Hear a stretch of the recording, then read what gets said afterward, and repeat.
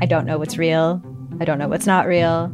Limited Capacity is a collection of 6 darkly amusing stories about the mysterious ways we interact with the internet and with each other. There's something going on with him. It's like an act. I don't trust him. What? You're staring at me like I should say something, but I don't really know what to do here. That's the whole name of the game. Don't talk about how the town isn't real. You understand? Limited Capacity. Available now on CBC Listen or wherever you get your podcasts. This is a CBC podcast. This is Play Me, Canada's national digital theatre. Each week, we take new and underproduced theatre scripts and short stories and turn them into contemporary radio dramas. I'm Laura Mullen. And I'm Chris Tolley. And this week, we have a bonus episode, an interview with spoken word artist and the playwright for Grade 8, Dwayne Morgan. Now, Dwayne is an accomplished and well-known spoken word artist, and we were thrilled to have an opportunity to sit down with him and talk to him about his process and the work that he has produced. Here is Laura Mullen with her interview with Dwayne Morgan.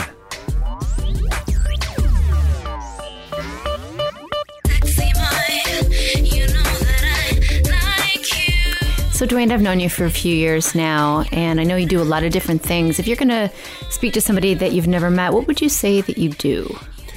I mean, that's always a difficult question because, you know, I wear so many different hats, but I like to, I guess, to say that I'm a writer, a performer, and a producer. To elaborate, I write, primarily, spoken word poetry. I get on stage and I perform, and I produce events that allow myself and other people the opportunity to get on stage in front of people and share what we do. And how did you get into that? How did you start to become a spoken word poet? This is something that I never really wanted to do. It started when I was in high school and I wrote something for a Black History Month talent show. And there were a couple of women who heard this poem that I wrote, and they just took a liking to me in this poem, and they encouraged me to continue writing. They would, send me out to different community events so that I could perform and present this poem. And through there, it just kind of snowballed from there. I got to a point where I got tired of saying this one poem that I had, and I had to write a second poem. And then from writing a second poem, 20 some odd years later, I'm just still here. And I also know that you're, when you're one-on-one, you're kind of a quiet person, but you have this sort of larger than life persona by going on stage. How does that work? It's very interesting, and sometimes I ask myself about that as well, because I'm, an extreme introvert. I'm very, shy. I don't, initiate conversations with people. I'm usually, typing on my phone because most people know to write me if they, want to get a quick response from me. And then I also know that, when my name is called, I just become this other person. And, it's a very interesting, dynamic because, when people see you as a performer, they think that you're on all the time and that you're just this, extroverted person. But, the minute I'm finished doing whatever it is I'm asked to do, I just go back into my shell and go back into myself. And I think, it's really been a matter of understanding that when I feel the most, shy and introverted, when I'm on stage, it's usually because of my ego. It's usually because I'm thinking about myself. And I've learned to take myself out of the equation a bit. And I've realized that, a lot of the work that I do, a lot of the things that I write about has a great meaning to people. So now I try to focus more on the meaning that what I do has for people than myself. So I make it more about, me just being a conduit for these stories and ideas to be transferred to people. And I think that's really helped me a lot in terms of getting over, the anxiety of being in the spotlight. You speak about anxiety. Do you still have fear when you go on stage? A lot of times I do. It really depends on the scenario that I'm in, what I'm being asked to do, and how mentally prepared I am in terms of taking myself out of the equation, and how prepared I am with the material that I'm about to, share or present or whatever it is that I'm doing on stage. So, I mean, that is something that is constantly there, and it's something that, I constantly, battle with on a regular basis as an artist.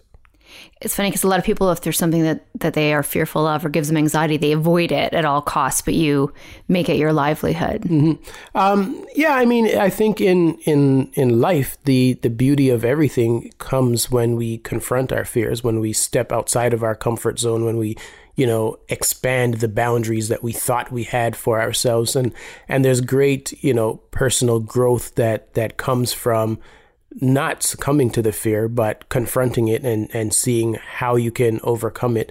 And, it's very difficult to be a full-time artist in Toronto, especially, as a poet. And I think my willingness to constantly confront the fear has allowed me to have the career that I've had to this point. I know you've performed in front of a lot of young people and you've worked with young people. When you talk about those teachers inspiring you to write more, how important was that, do you think, in your development? Well, I mean, it wasn't actually, they weren't even teachers. They were just two women from the community who happened to be at the school. And, they had no reason to say anything positive to me. So, I always look back and I reflect on the fact that here were these, two women who saw something in me that I didn't see, in myself. And they went out of their way to, try to encourage me to try to get me to see something that they saw that I probably didn't see. So I've tried to be that way with the young people that I work with to, when I see a young person who has a gift, I let them know that I see something in them, even if they don't fully see it as yet. And it's really just a matter of understanding that what has been given to me is something that is to be passed on, not just hoarded, within myself. So they have been instrumental in terms of allowing me to see that what I do has value, it has meaning. And then I had to do the work to actually recognize that within myself. And now, at this point in my career, it's really a matter of passing that on to as many people as possible. When you were working with a young person or mentoring someone, what are some of the mistakes that you see, or what are some of the advice that you would give a young person who wants to be a spoken word artist? Well, I mean, I think it's very easy to get, caught up in images where you think that, oh, there's a lot of money here to be made, or, there's a lot of glitz and glamour and that sort of thing.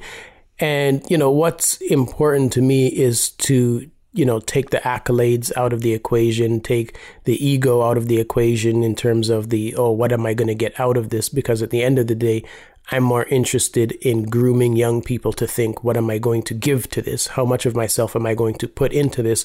When I no longer do this, when people look at it, what will they say my contribution to it has been? Because, all of these things that we participate in have existed before us.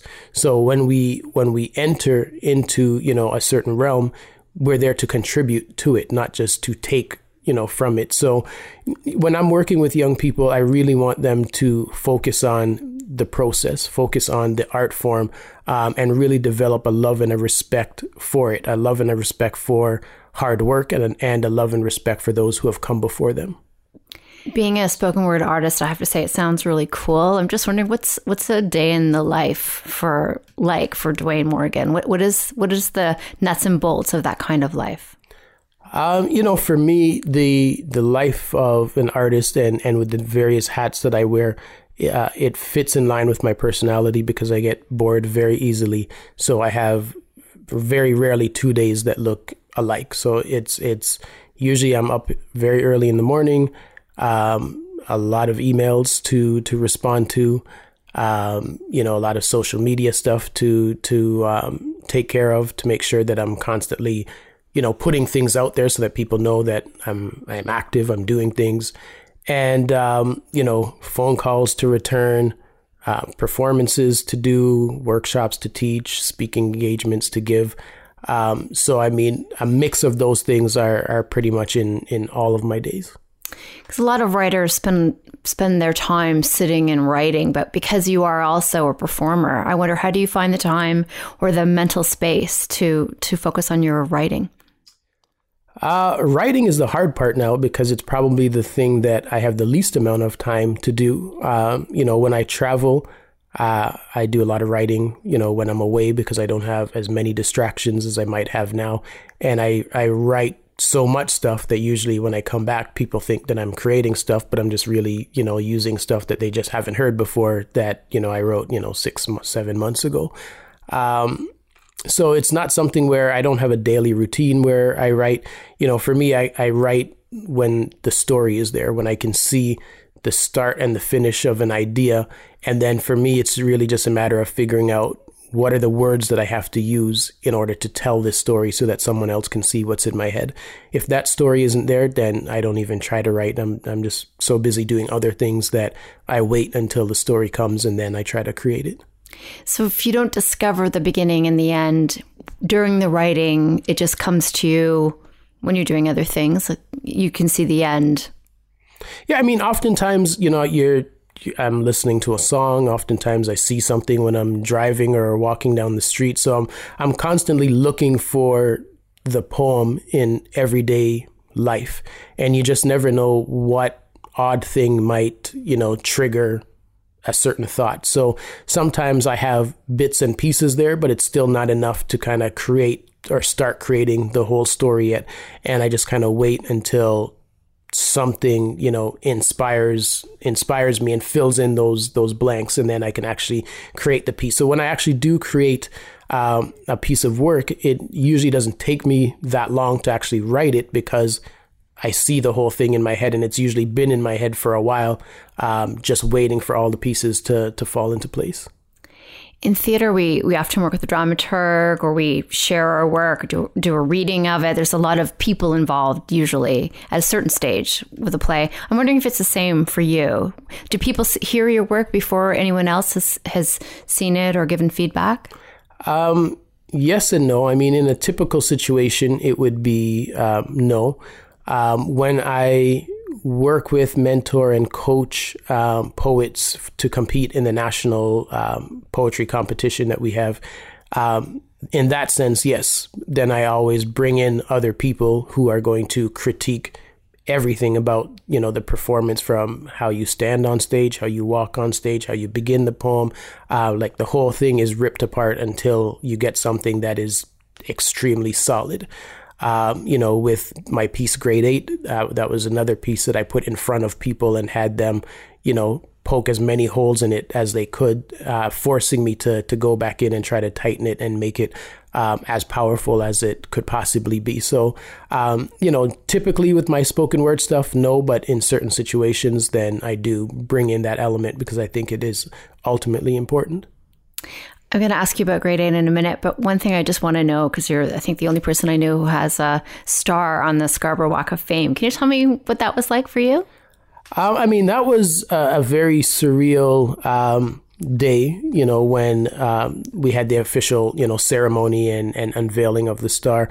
I thought it was a practical joke when I got the email saying, that this is going to happen, because the email wasn't signed by anyone. It was just this random email. We've been spammed. Yeah. So I was just like, oh, okay, sure. All right. We'll see about this. And, it ended up being legit. There's, a star in the Scarborough Town Center with my name on it. And it's really just a reminder that, the work that I've been doing means something to people, that people, take notice of it.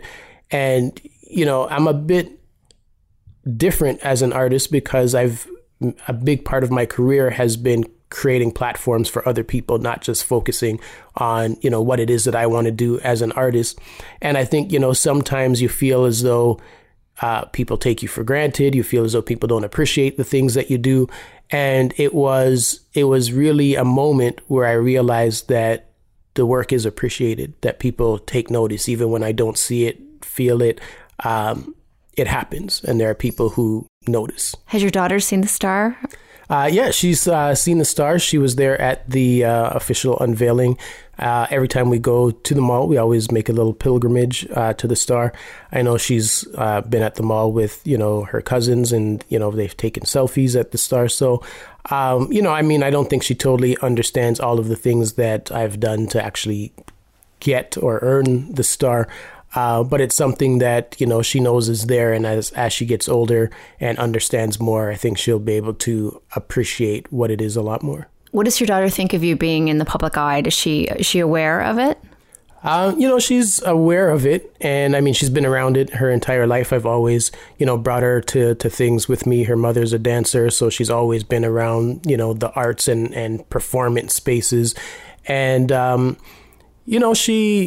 she's cool with it. She, every now and then she's like, she's a bit of a hater. So she doesn't want to, acknowledge, certain things. She doesn't always like, when we're out and people might come up to me and that sort of thing. But, that's understandable. But she's her own little performer as well. She has her own little, personality.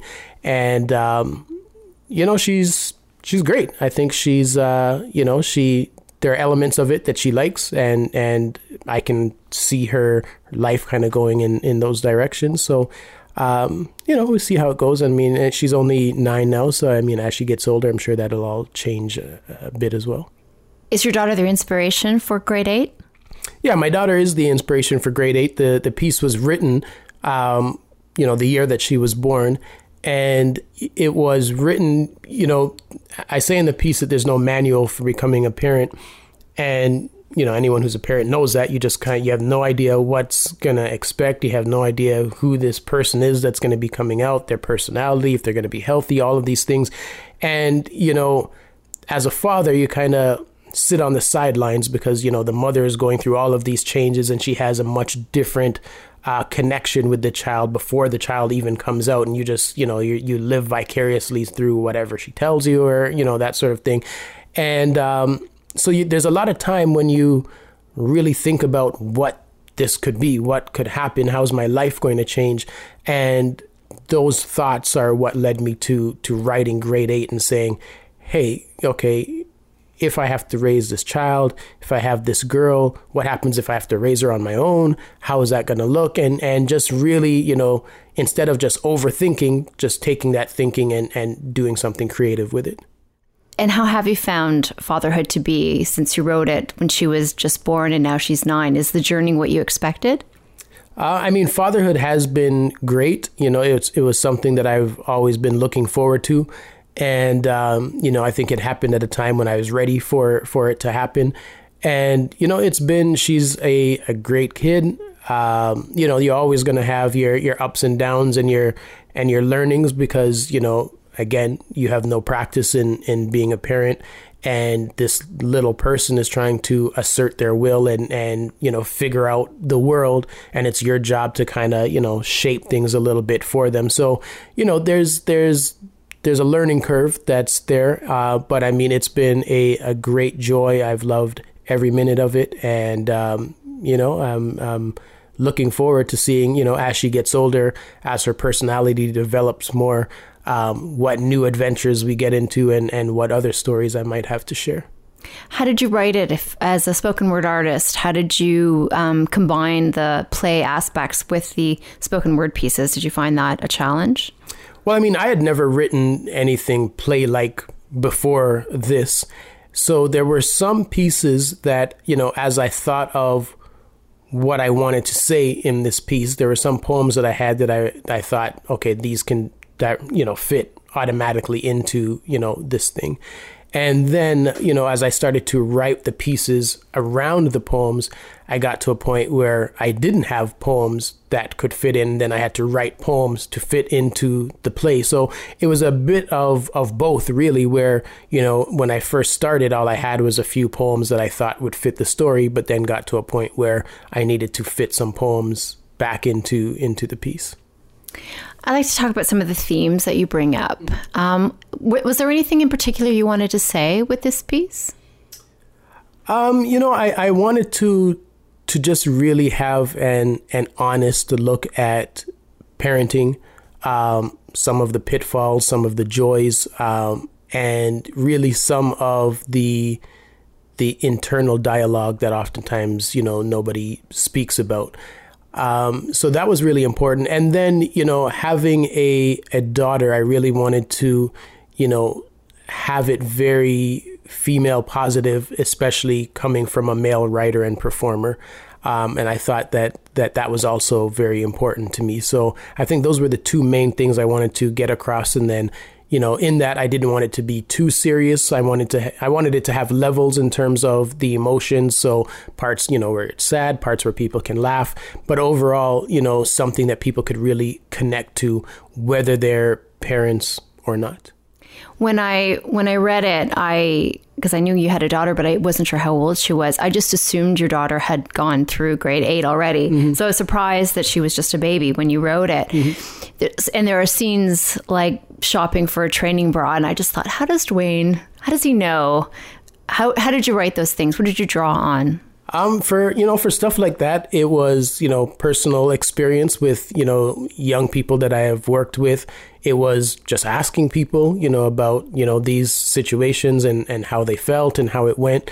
And a big part of it was just imagination and just trying to project and put myself into that situation, knowing my personality, how I thought that it might go, if I was in certain situations. And I think, the mix of those things allowed me to create stuff that was rather realistic in terms of what that experience could be like. And even in, speaking with audience members afterwards, a lot of them really point to, those moments and say, yeah, I definitely remember going through, this moment and that moment. And, that's always, a special thing when you create something, but then see that, other people can see themselves in it. I liked how you brought in female self-esteem, girl self-esteem, and I imagine it'd be a very different play if it was about a boy, if you'd had a boy. Mm-hmm. Is that something as a father that you think about for your daughter, mm-hmm. her value of herself? It's definitely something that I think about for her. Again, with the work that I do with young people, I understand the role that boys and men play in the way girls often see themselves and feel about themselves. So again, coming from a male perspective, I think it's really important to be affirming to girls and women because they hear it and experience it very differently. When girls get together, they tell each other, oh yeah, you're beautiful, you're cute or whatever. But then a boy comes and says you're beautiful and it means something completely different. So understanding how those dynamics work, I think it was really important for me to infuse those elements into the piece. And I know, with all of the challenges that are out there now with social media and all of these things, it's part of my current work with my daughter, just to, try to make sure that she constantly has a positive image of herself. How do you do that as a dad? I think it's affirming all of the good things about her. I mean, we spend so much time, telling kids what not to do, telling them, what they do wrong. Oftentimes we don't spend the same amount of energy telling them what they do right and telling them what's good about them. So, I tell her all the time what's good about her. I affirm, my feelings for her. She's very active. She does dance and gymnastics and all of these things. So, she has her own accolades that aren't tied to, oh, you're Dwayne's daughter. But no, she has her own stuff. And it's really making a big deal out of those things so that she's always being celebrated and always feeling good about herself. And yes, there's obviously going to be times when you have to tell her no, or you can't do this, or this is why you can't do certain things. But I think it's really that balance of making sure that the positive is also there, because oftentimes we just get so consumed and don't even realize how much negative things we're saying to our children. When, if we flip that around and at least create some balance, it completely changes how they see themselves. And you touched a little bit in the play about sort of raising a daughter in this time and age with sexting and social media and all that stuff. How do you find that as a dad, especially now that you have a daughter who is like in that preteen age? Mm-hmm. Well, she has an iPod now. So, it's really have to monitor the things that she's, doing on there and the interactions that she's having with people. I think, the world is very different from the world that I grew up in. But again, one of the benefits for me is that I do so much work in schools with young people that I get a glimpse of what's going on. And because I come in and I'm very, easygoing, I'm not a teacher. I don't come in and be like, hey, I'm the authority figure. the kids are very comfortable with me, and that allows me to see more than maybe some of their teachers will see. So I think, a lot of their teachers might be quite naive to what is actually happening in their classrooms, whereas kids will openly share with me the realities of what is going on in their lives. And that really helps me a lot, because knowing what's happening with the high school kids lets me know, okay, what I have to do to buffer her, even though she's nowhere close to there yet. But that stuff usually just gets younger and younger and younger. And, that kind of knowledge is always good to have. One of the things I really liked about grade 8 is that it's from a dad's point of view. And I think we often hear the mom's point of view. And you touch on what dads are missing when they choose not to be or can't be in their child's lives. Mm-hmm. Do you want to talk a bit about adding that in the play? Yeah, I think that piece was also, very important, because, I know personally, and I know a million stories of fathers who are not active in the lives of their children. And, I would never want to put it out there that parenting is easy. It's probably one of the most difficult things that I've ever done. But the rewards and the joy that has come from it way, outweighs, the stress. And I just feel saddened for those people who are living their lives not knowing the joy that they're missing out on because they are not in the lives of their children. And I think, it's a very sad reality. And, I think if more men see or hear the piece and can intellectually or emotionally get to a point where they realize I might be missing out on something, I think they might also find the joy that I speak about. I think one of the most poignant moments in the play is when your character's sister's daughter is sitting on the steps waiting for her dad to come pick her up, mm-hmm. and he never shows up. Mm-hmm. Why did you add that to the piece? Well, I think I also, know a lot of women who've grown up experiencing that disappointment, promises being made, and you plan your whole week around this promise, and then the disappointment of it never actually happening. And then when you grow up like that, it taints you and it changes you and it affects your interactions with men and your expectations and all of these things. And because I know so many women who have grown up with that experience, I thought it was necessary to really put it in. And it's always a piece in the play where, people feel that point. They feel her hurt and her disappointment. And it's really, I guess, just a part of one of the dips in the roller coaster of the piece, in terms of, wanting people to feel something. And it's one of the stories that I tell to try to bring out those emotions. And I've heard you say that that you see yourself doing another piece that's a follow-up piece that has her at her wedding day. Mm-hmm. You want to talk about your next vision? Yeah. So the in my head, the follow-up to this, and it's been in my head for several years now, is called Her Wedding Day. And it looks at the things that have happened through, high school, college, university, and now to her getting married. And, that's such a rich part of life that there's, so many things and stories to be able to pull from. So I'm excited to start, trying to piece that together. I already have, a lot of notes on it. I already know how it would be performed. I already see these things, in my head. So it's really just a matter of, finding the time to really start to focus on it and, trying to create it and tell that story. How do you think that story will be different?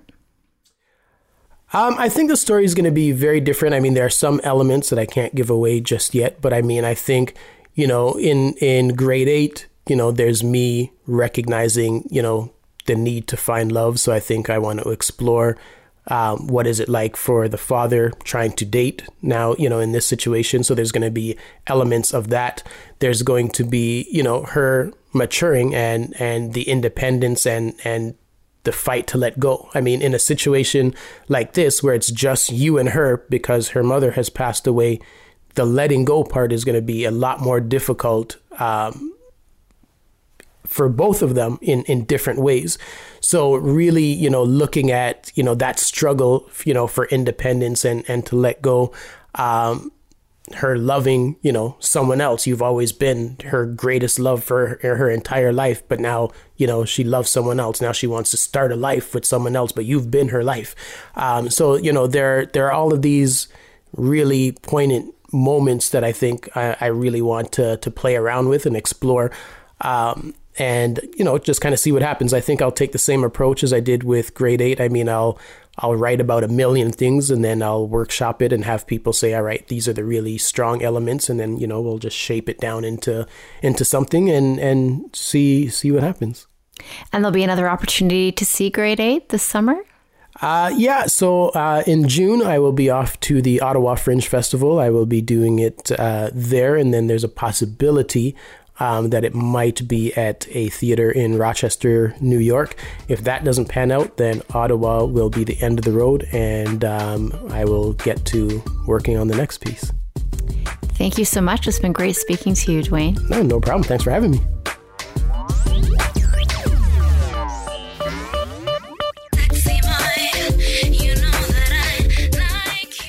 That was spoken word artist and playwright Dwayne Morgan.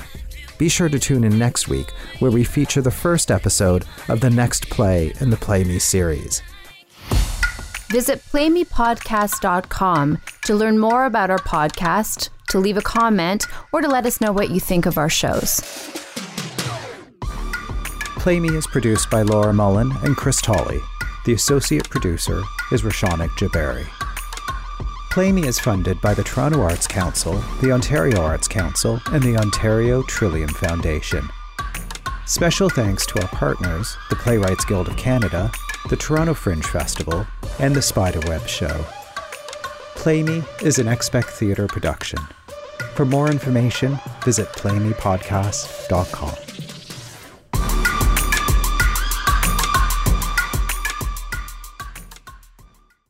For more CBC podcasts, go to cbc.ca/podcasts.